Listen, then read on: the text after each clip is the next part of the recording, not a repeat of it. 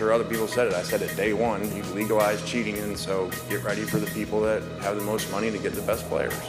And now you have it. So it is what it is. And as far as the general manager to manage that, we aren't allowed in the current system to manage what they make.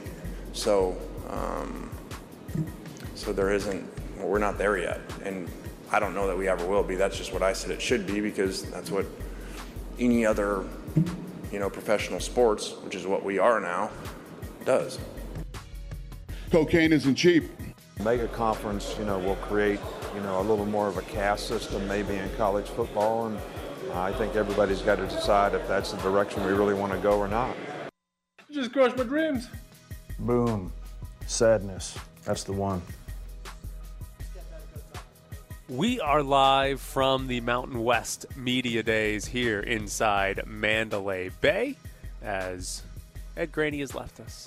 Coach Arroyo, Marcus Arroyo, is talking to the media here for the next few minutes. Ed Graney's got some other job with a newspaper around here, and he's going to go talk to Marcus Arroyo. Hopefully he'll be back in a few minutes. But Craig Thompson spoke earlier this morning, the commissioner of the Mountain West, and a couple interesting things from Craig Thompson. First off, he said that 6 to 12 teams reached out with interest in joining the Mountain West if the Mountain West was going to expand. So the curious part on those 6 to 12 teams, I wonder when he says with interest, how interested are they? Was this a Pac-12 school? Was this an Oregon State? Was this a Washington State?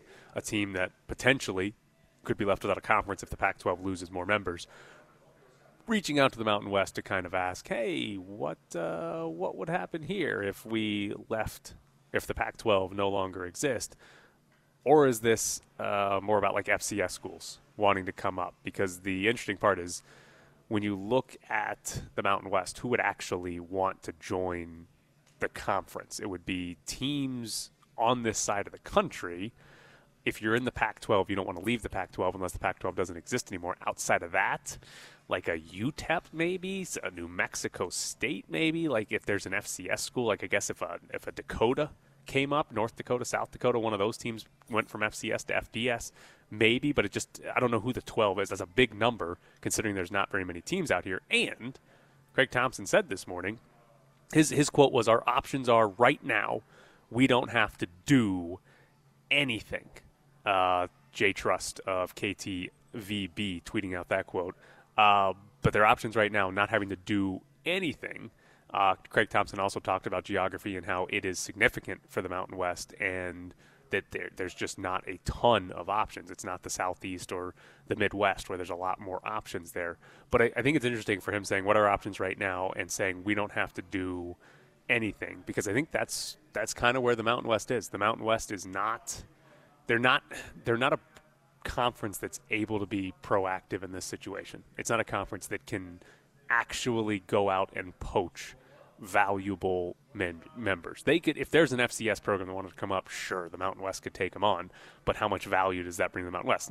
None at all, right? That doesn't really do anything if you add North Dakota State to the Mountain West. They might be better than a lot of teams. Yeah, I was going to say they might win, but it's not going to actually help you as a program, or as a conference, I should say, make more money. So if you're the Mountain West, I think Craig Thompson is right. Their options right now, they're the best thing for the Mountain West to do is to not do anything. I mean, you do as much as you can to keep your current membership, right? You don't want to lose schools because that's when your problems start to happen, and that's sort of the worst case scenario playing out is if you start to lose a bunch of schools. But even in that sense, there's not really anything you can do to prevent schools from leaving. If one of the power conferences calls any of the schools in the Mountain West, they're gone.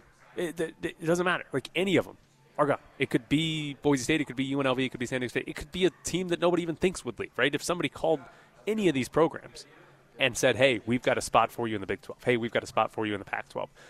They're gone. And there's nothing that the Mountain West, there's nothing that Craig Thompson could do that would convince them to stay. So in reality, it's more of a, hey, we're just going to stay as we are and wait for things to happen. They have to be a reactionary conference. They cannot be an aggressive conference. They can't be the Big Ten who can just look at the map and say, oh, who's good? Well, what TV market do we want? Oh, let's L.A. All right, we'll take UCLA and USC. They can't. That's not the Mountain West. So it doesn't really look great. Like, it's not the most confidence-inspiring quote to say our options are right now we don't have to do anything, but it's the reality of where the Mountain West is, and it's the best case scenario is that they just sit back and let everything else happen.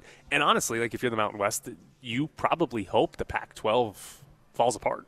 Like you probably hope the Big 12 raids the Pac-12 and the Big 10 takes Oregon and Washington, and it leaves the Washington State, Oregon State, Cal, Stanford teams, and you add them because that would make the Mountain West actually better rather than in the past when they lost TCU and Utah and BYU. Yeah, they went and got San Jose State and Nevada, and it's made the conference worse, right? It was good enough to sort of keep the membership high, keep the number of teams high, but it didn't really add a whole lot to the conference to add those schools, especially when you lost some of your better programs there. So I don't think Greg Thompson is wrong when he says we don't have to do anything right now. Now, in college athletics, here's an interesting situation that is probably going to play out over the next few years, and that is what does the college football playoff actually look like in the future? We have had a 4-team playoff with no automatic qualifiers, a 4-team playoff with just the top 4 teams decided by a playoff committee. There's been a lot of talk. I know Craig Thompson was on the committee that was recommending expansion last year. That ended up falling apart. But what does it look like going forward? 8 teams has been thrown out there. 12 teams has been thrown out there. And part of a bigger playoff, especially if they were to go to 12, would be to have some form of automatic qualifiers. If you're at 12, it's very easy to give one spot to the champion of each of the Power 5 conferences and then have at least one, maybe more, but at least one spot going to the best group of 5 team, the highest ranked group of 5 team. That's a very easy thing, right? 6 teams, automatic qualifiers, and then you take the next best 6, and there's your 12-team playoff. Technically, you could do that with 8 as well and only have 2 at-large teams that get in, but the idea of having automatic qualifiers seems to go hand in hand with having a bigger college football playoff. However, the commissioner of the SEC, Greg Sankey, at SEC Media Days this week, he really likes the idea of having no automatic qualifiers. No, hey, you won the Big 12. Hey, you won the Pac-12. Hey, you won the Big 10. You are in. Greg Sankey, his quote was, "I'd be fine with no automatic qualifiers at 4, 8, or 12. And he said that the inclusion of those automatic qualifiers, the inclusion of conference champions being guaranteed a spot in an 8 or 12-team playoff was a compromise. That's the way that he phrased it, a compromise to have automatic qualifiers. This is a position that solely benefits the SEC. Maybe it benefits the Big Ten. I presume in the future the Big Ten is going to be really good. It's going to be the SEC and the Big Ten. Maybe it benefits the Big Ten. But as of now, it solely benefits the SEC because Greg Sankey is looking at this. The SEC is looking at it, and they're saying, okay, so if we go to a 12-team playoff, you're going to guarantee that there's a spot for a Big 12 champion. In the future, Texas and Oklahoma won't be in that conference. So you're going to guarantee a spot for Oklahoma State, for Baylor, somebody like that. You're also going to guarantee a spot for a Pac-12 champion. So that means Oregon, Washington, Arizona State, somebody like that is going to be guaranteed a spot in. But, hey, we're in the SEC, and on any given year in the top 12, we got 4 or 5 teams. Right? We got teams ranked 1, 3, 8, and 12. And if that's the case, we're going to see our 4th best team, who's ranked 11th in the country, not make a 12-team playoff because number 17 Utah got in with 3 losses. And that's the way the SEC is looking at this because on a yearly basis, they have a lot of teams inside that top 12, and they want as many teams in that playoff as possible. They want as many options for their teams to play, and so for Greg Sankey, it makes a whole lot of sense to push a playoff format that does not include automatic qualifiers because that would allow more SEC teams. I mean, hell, you could have 6 of them in there, depending on their schedule, especially when they expand with Texas and Oklahoma. You're going to have 16 teams. They're not going to play everybody. Like, you could have multiple teams that have, 1 or 2 losses that are legitimately in that top 12 situation. Like, that's what could happen in the future, and that's what the SEC should actually want. So it's a fascinating situation where if you're in basically any conference that's not the SEC or the Big Ten, you don't want this. You want an automatic qualifier. I mean, how many times have we heard about the Pac-12 and just basically, do they have access? Like, that's a power conference. They can't get in here. And now you could have a 12-team playoff, and most years, a power conference champion should be in the top 12, but especially losing UCLA and USC, like, there's legitimate chances that it doesn't happen regularly for a Pac-12, for a Big 12 or something like that, and that would be a problem ultimately for the rest of college football. And it brings me back to the same question that I basically keep asking over and over. When and what does the break in college football look like? It feels inevitable that we're going to get there, that we're going to get to something in the future, and what college football looks like 5 years from now, 10 years from now, whatever it is, I'm curious to see. Where does that break happen? Because it's once USC, UCLA, Oklahoma, and Texas make the moves out of the Pac-12 and the Big 12 and they join the SEC and the Big 10, you don't have a true, Power 5 anymore. And honestly, we probably haven't had it for a little while anyways. But you have a Power 2, and then there's a second tier. There's a second tier of power conferences. And you, if you're trying to make the break, right, of where there's a division in college football, 5 years from now, you can legitimately say it's Big Ten and SEC, and then there's a break, and everything else below that is worse. And so would those two consider doing it on their own? Would those two decide, you know what, we're going to make this break on our own, and maybe we invite a few more schools because there are a few more deserving schools, but would they make that break? Or would they look at it and say, the ACC is still good, whatever remains of the Big 10 or Big 12 and Pac-12, there's something out there that's of value. We're going to bring those conferences or some of those programs along with us, and that break is sort of at the Power 5 as we know it right now between that and the Group of 5. I'm just curious to see what that break looks like, because it seems inevitable at this point that we're going to get it, and that in 5 years from now, 10 years from now, UNLV's not playing for the same championship as Alabama or whatever, right? That's what we've been in for a long time in college football, but it feels like 5 to 10 years we'll have sort of an official, there's a legitimate break. Whatever the power conferences are at that point, they're playing for some playoff, for some championship, and then whatever the Group of 5 is at that point is playing for a completely separate championship and basically a completely separate division. Maybe there's still some games where they cross over and play those teams, but it's a completely different league, completely different division, and it creates a divide in college football. And then what happens to the Mountain West, what happens to UNLV and programs out here at Mountain West Media Day from that? They basically have no control over it. It's not up to them. It's up to the power brokers of college football, which mostly reside in the SEC and the Big Ten. All right, coming up next, we're joined by Sam and Ash. Call Sam and Ash at 702-820-1234 or visit their website, samandashlaw.com. Sam and Ash, because you deserve what's right. I just want you guys to know that Ed is actually here at the Mandalay Bay, but he's not with me. He just ditched you guys to go talk to Marcus Arroyo. Wow. Yeah. I don't know if that's how I feel about that. That's fair. Arroyo over us? That's wow. fair. You gotta work through those feelings, but I just our wanted win-loss to make sure record is way better. I hope so. I hope it's a lot better. And remember, you can catch all of the UNLV football games right here on ESPN Las Vegas. So, okay, the first story I want to talk to you guys about, maybe it's very simplistic, but I just need some help here. Dan Snyder. There's a House committee that wants to talk to Dan Snyder. I should have played these on a boat. There's a subpoena that's supposed to get Dan Snyder to come talk to them, but he has been on his yacht for we're on 2 weeks now, I think, and he's just on his yacht, and apparently he can't be served a subpoena while he's on his yacht in the middle of a body of water, in the middle of the ocean or middle of the Mediterranean Sea. Can you guys explain this to me? Is he just on his yacht because he knows nobody can serve him a subpoena and this is just his plan to avoid this all? I would say partially, yes, but it's also the summer. If you have $100 million yacht, I'd be there too. frankly, rather than in front of the House committee. I mean, if I had the choice, I think I'm picking the yacht, guys. No?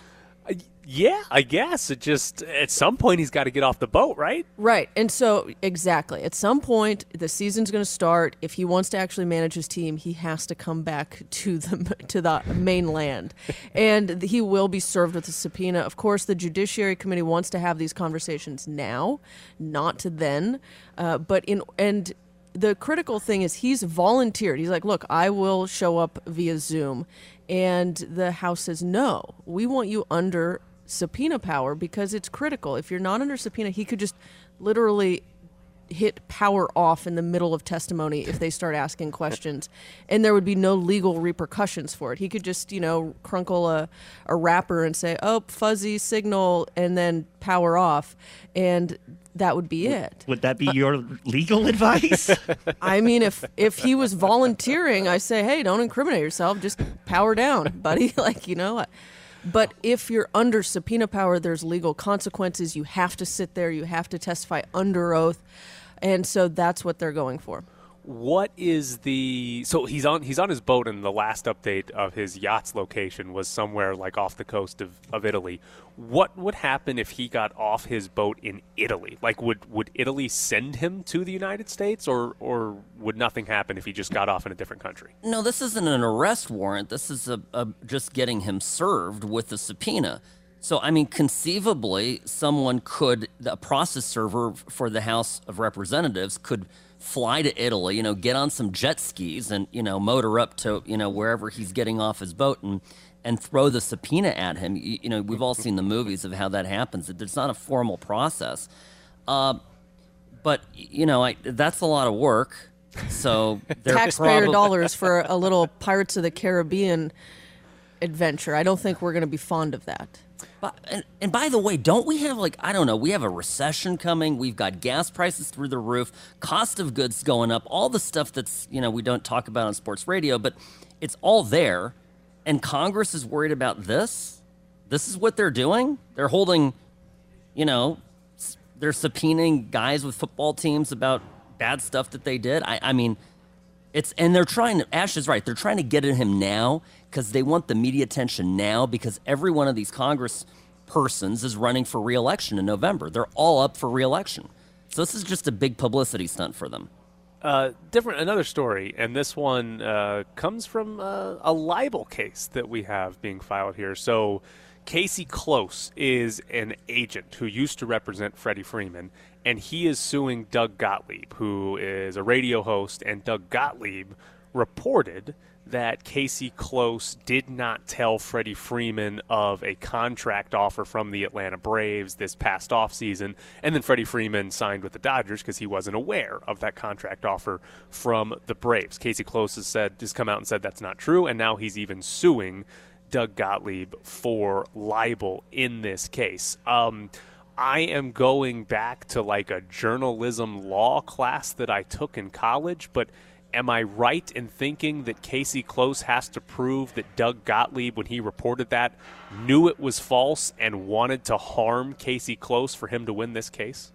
Not necessarily have the intent to harm, but he knew that there was a great chance that it wasn't true, and he reported it anyway. Absolutely.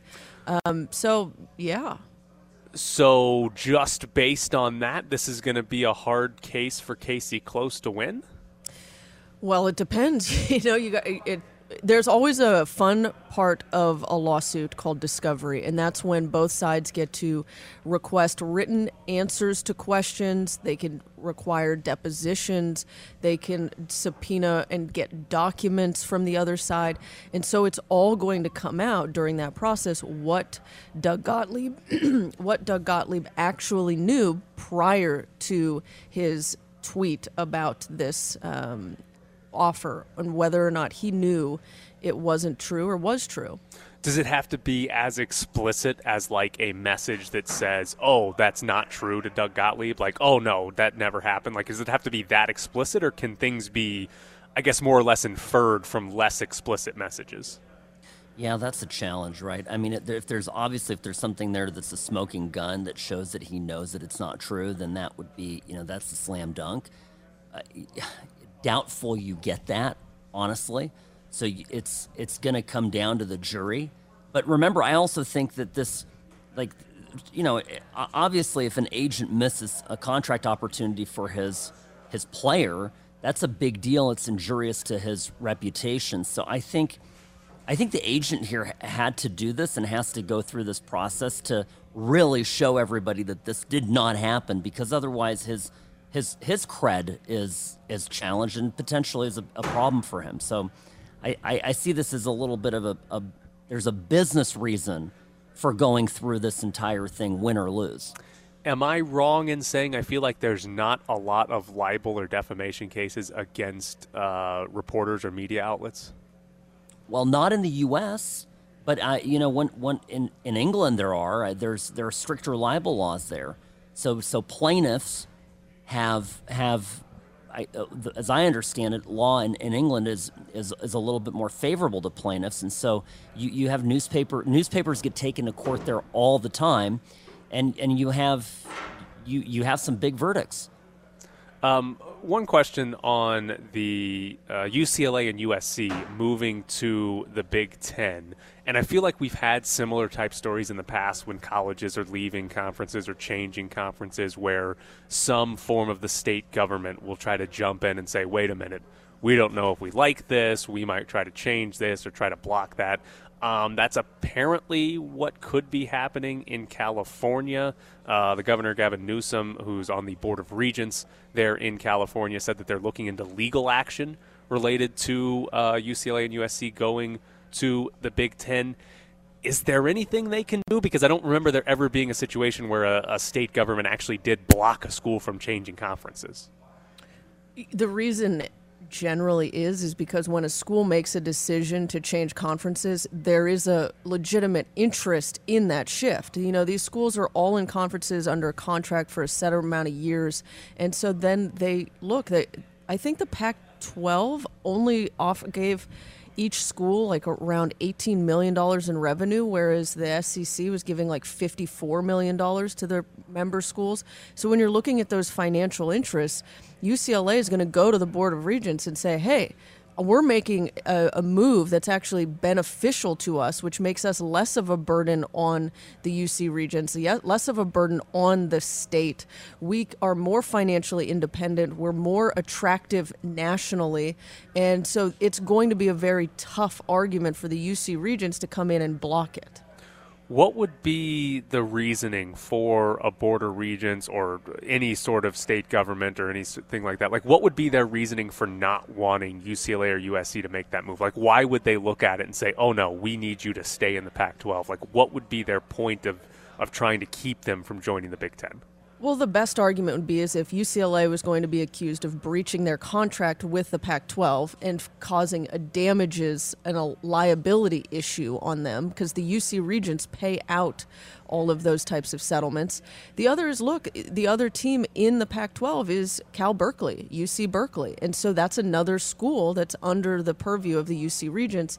And look, UCLA and USC leaving, those are the nationally known schools. They're the ones that are, along with Oregon, that are really of interest on the national stage. And so this Pac-12, as it stands, is really limping along. And so that's probably where the UC Regents would hold its hat, is with Berkeley, but I don't think it'll last. And I think if Governor Newsom stepped in, it would be very foolish. His state, like Sam says, has a lot of bigger issues to focus on than college football. Last story, we had a fight at an AAU basketball game between a referee and some coaches and players. And the difference in this one and a lot of the ones that we've talked to you guys about is the referee apparently actually swung first. He threw a punch at a coach, and then that led to essentially the referee getting jumped in this gym. And we've talked a lot about the whole idea of like imminent danger and that being like sort of the main justification for if you attack somebody. How does that play out if like a referee swings and punches one person and it leads to like 7 or 8 people then jumping that referee? Okay, so obviously, you know, if 7 or 8 people jump somebody in retaliation for a single punch, that's not self-defense. So they're not going to enjoy the privileges of a self-defense argument. Potentially, all these people can go to jail and be cited for assault. All of them. Okay, so there's potential criminal charges, and certainly they would have grounds to sue one another. Now, if I'm the judge, better yet, if I'm on the jury, and I have to sit there for 5 days and not go to work and be with my family because I have to listen to people suing each other over mutual combat, right?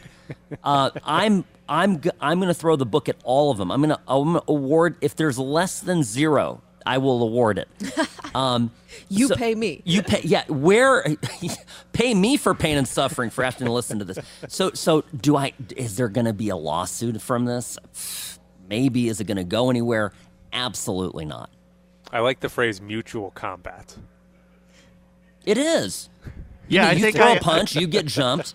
You kind of got your just desserts, right? I think I owned Mutual Combat on the Sega Genesis.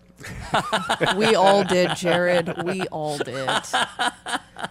Well, they are Sam and Ash at salmonashlaw.com, 702-820-1234. Ed Graney ditched you guys, and I'm sorry about that, but we'll talk to him next week, maybe? Maybe. Probably not. He'll ditch you guys again. He'll find a way. We're here for you anyways. Yes, I know. Tell him that. I know. I will. Thanks, guys. I appreciate it. See ya. Take care. Bye. All right, coming up next, maybe Ed Graney's back. It's Bischoff's Briefs. Bischoff's Briefs. I never realized baseball had so much butt touching. Bischoff's Briefs. That's how they communicate. Bischoff's Briefs. It's like Braille, but with butts. Bischoff's Briefs. Read my butt! Ed Graney is back. Yes. Talked to Marcus Arroyo, talked to Craig Thompson. How was Marcus Arroyo? He was good. Anything good to say? Yeah, he had a lot of good things to say. Did he admit that he wants to come on the show? No. there were too many people around him for him to admit that. But no, talked about the team, how they're pretty much at the 105 mark. He's excited. It'll be the second fall camp for him because of the COVID situation. So he was excited. 6 wins. Did not know this. Tied for third in NCAA record last year. And you talked about this beforehand, or when we were talking about the team. 6 losses of less than 1 score last year. Yeah. So, I think that excites him that, like you said, you win 3 of those, and then all of a sudden nobody's talking about 2 wins. It was UNLV and Nebraska last season that lost 6 or more one-score games. One-score games. And I think Nebraska lost like 8 or 9. Like Nebraska was legitimately like 1 play away in every game from being like an 11-win team. Probably because the Martinez kid was a 40-year-old quarterback. Because I don't think they've had another quarterback since like 2006. That Martinez kid. But yes, you know what I'm talking about. Yes, he's been the quarterback there forever. Yeah. It was UNLV and Nebraska that were like, 1 bounce in a few games, and all of a sudden they're like a legit. Like Nebraska played everybody to one, but they lost every single time. But they played like everybody to a one possession game. Like if you had put Nebraska in a college football playoff game, they would have lost in the last 30 seconds to Alabama. Oh yes, it would have been the best college football game we had seen, and they would lose. We would have known who would have won ahead of time, but it would have been a tremendously entertaining game. All right, Bischoff's Briefs today.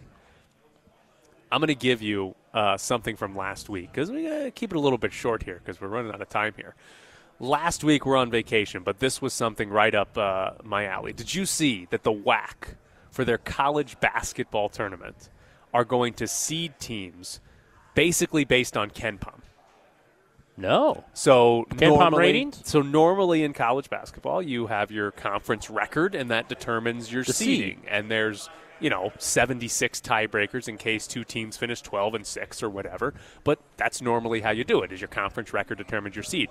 Well, the WAC is going to change that. And their commissioner basically met with KenPom and said, hey, can we come up with some sort of, algorithm that will seed our teams? And the logic behind it is that the WAC is trying to maximize the chance that they get their best basketball team into the NCAA tournament, because it's possible that the best WAC team finishes as the 2 or the 3 second seed, or third seed, right? And in this scenario, and they might have the best resume or whatever, but they're the 2 or the 3 seed because they lost one random game in conference play. So in this scenario, you could have a team go 15-3.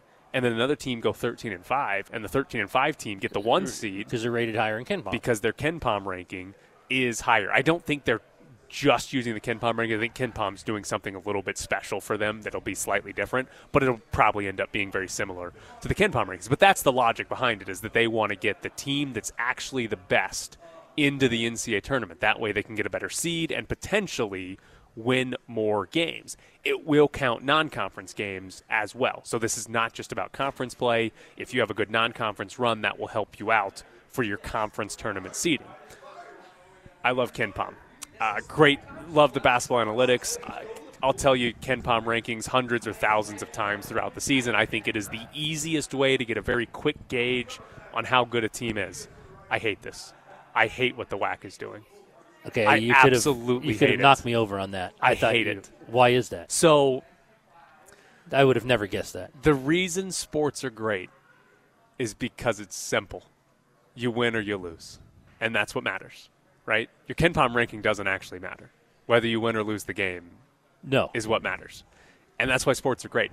KenPom is great for us analyzing college basketball. KenPom is great for trying to make projections as to what a team's going to do in the future, because, hey, yeah, they lost a few games more than we thought, but they were all by 2 points, so they're probably better than you think, right? Like, KenPom is great for analyzing things. I don't necessarily want it determining who's actually advancing and stuff like that. Like, I would prefer, hey, you went 15-3, they went 13-5. You're the 1 seed. You're the 1 seed. Like, because in all seriousness, there is a legitimate situation where you could have 2 teams tied going into the final game of the regular season. They play each other. Normally, the winner would get the 1 seed. There's a situation where, the loser gets the 1 seed. Right. Because, their KenPom ranking was a little bit higher. And I don't like that. Like, I love KenPom. I'm going to use it all the time. You always use it. Yeah, to figure out who's good and who's offensive, bad. defensive efficiency. Oh, yeah. It's phenomenal. It's an unbelievable resource. It's probably the best statistical resource of any college sport across the board, right? To just quickly get a very good understanding of what a team is good at, what they're not good at. But I hate the idea of a league saying, hey, we're going to throw away the actual wins and losses from conference play in favor of your KenPom ranking. Surprising. I thought you were going to pump it. Mountain West Commissioner Craig Thompson was just walking by. I thought you'd call him over and say, look, I've got an idea here for how you seed your basketball tournament. You need to follow the WAC. I don't hate the experiment, the process of, hey, like, we want to get our best team in. How do we do that? Everybody thinks KenPom is great. Like, I don't hate the thought process behind it, but sports is great because you win or you lose. And, like, I'll sit here and tell you every day of the week the Astros were better than the Braves last year. But the Braves won the World Series, right? And I think anybody, if right after the World Series ended last year, they were like, they're playing 7 games again, the Astros would have been favored to win another 7-game series. Like, but the Braves won the World Series. The Braves were the team that won that 7-game series. Even if the Astros were a better team over the course of the year, it doesn't matter. Like, it's you win the and you Dodgers lose. were better than the Braves. They were absolutely, yes. They were better than the Braves. Yes, and they lost to them. Right, but it's irrelevant. If there was a KenPom for baseball at the end of the year, the Dodgers and Astros would have been ahead of the Braves. Exactly. They would have been, but that's not who won the World Series, and that's why sports is great. And so I am not a big fan of using this to actually predict. I will say the one thing.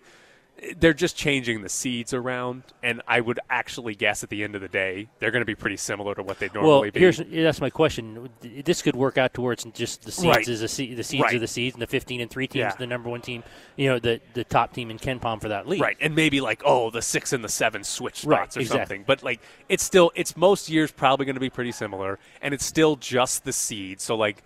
You still get to play the games, right? They're not automatically just, you went 13-5. You're our team. Right. They're still playing the conference tournament. So it's still, you have your own, you control your own destiny and all that. But I just don't like it that much because you win or you lose. That's what we do in sports. And then I come on here and tell you, well. KenPom said this. Right. KenPom said that. They lost, but it wasn't the worst loss because it's their offensive rating. So Tyler's actually mad that it's taking his job. Exactly. Oh, 100%. Yes, Yes. No doubt about it.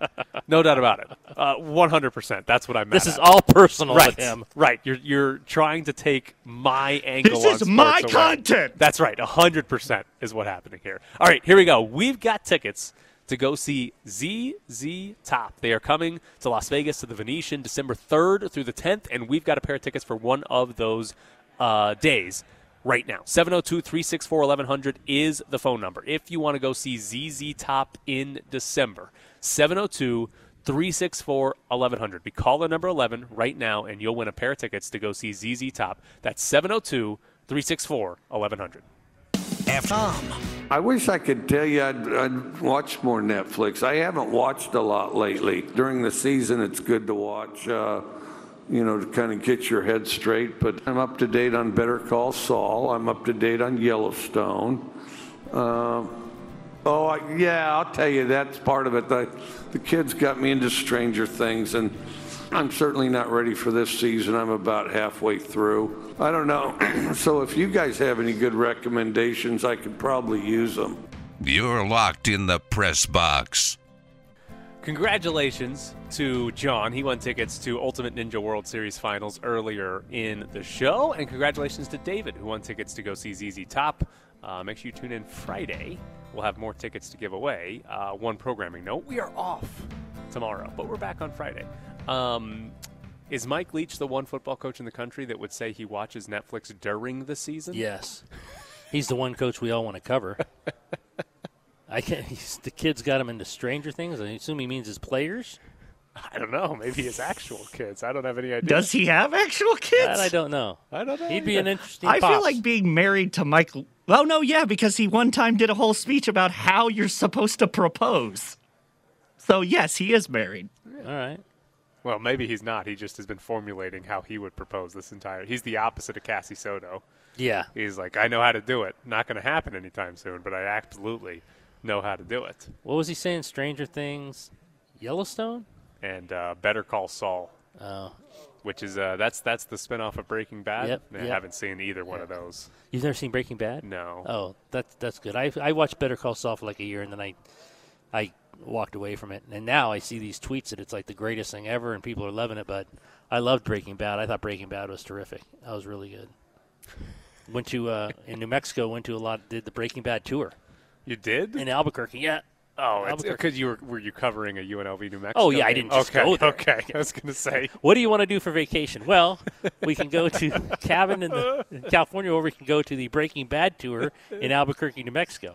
Yeah, that wouldn't go over very well. No, we were covering Ryan Green and I. It had to be UNLV basketball, I would think.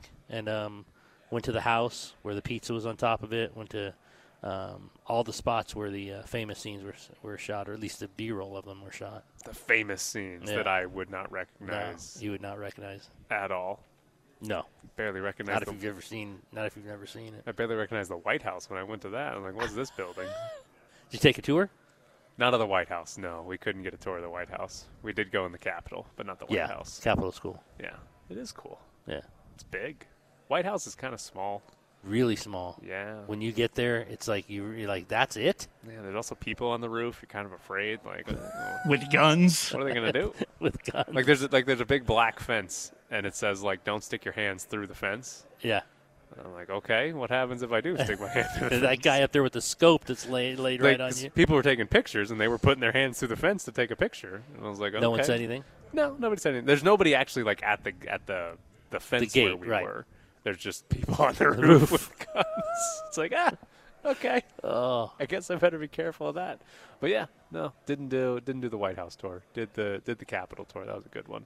Did I tell you? So they have fences up on the Capitol where the people storm the Capitol. Right. Yeah. Sure. Because of that. But the other side, there's no fences up. Like there's security there. If you walk up to it, they'll be like, "What are you doing?" But because we did that, and they said, "What are you doing?" But like, you can't walk up the other side. There's also giant fences. Guy very late for storming the Capitol, Tyler Bishop. But the Supreme Court's right across the street. Yep. And they have like 15-foot high fences up around the Supreme Court. Well, like, apparently, you used to be able to walk right up on the steps of the Supreme Court. Not with some recent Yeah, decisions. they sort of brought that on themselves. A couple of recent decisions kind of put the fences up. I think their houses are surrounded by fences now. You know what was okay? Two things that I thought were really cool. One, Ford's Theater. Yes. And they have the gun that actually killed Abraham Lincoln. And it was weird. There's like the little thing there that says about it. Apparently, they did not want to display that for like years. It was whatever Department of Justice or Law or whatever had the murder weapon, and they did not want to display it to the public until I don't know. It's been on display for a long time now, but whatever, for the longest time they refused to let that be seen by the public. How long was your line to get in? Because we stood in a long line. Ford's Theater? Yeah. None at all. We pre-reserved a time or something, we just walked up, and it was he was like, "Hey, if you're 1:30, right here," and we were first in line for 1:30, and then you walk in. That was really cool. And then the other one was the Library of Congress. They have, first off, I thought we were going to see a lot more books, but they have one section where you can see some of the old books from Thomas Jefferson, because apparently the Library of Congress burned down, and then Thomas Jefferson sold or donated his personal collection to sort of restart the Library of Congress, and then it burned down again. So needless to say, fire was a huge problem early in American history. The first time it burned down, mankind's second invention. First time it burned down, apparently all the books destroyed. Second time it burned down, they saved a big chunk of it. So it didn't completely burn all the books. But there's books that was this was an original Thomas Jefferson that was donated and survived the fire. Tell me you've seen National Treasure. Yes. Oh, yeah. Those movies are funny and great. Yeah, those are great movies. And then I wanted him to make a third, and it kept in saying production. He was going to. Yeah, it kept saying in production, and then never came out. One of the funniest things, though, we went to Mount Vernon, which is George Washington's old house. Yep. They have people in character there. These poor women in full, long sleeve dresses, 17 layers, a bonnet on and everything. Outside, no shade, in 95-degree weather, with 90% humidity. Exactly. And they're out there cooking. Yeah. Over just this little fire, this is how it would have been done. And I'm like, are you guys going to survive? Are you going to make it through the day? The girl's face was It is a cool place, though. Beet red. As red as UNLV's football helmet.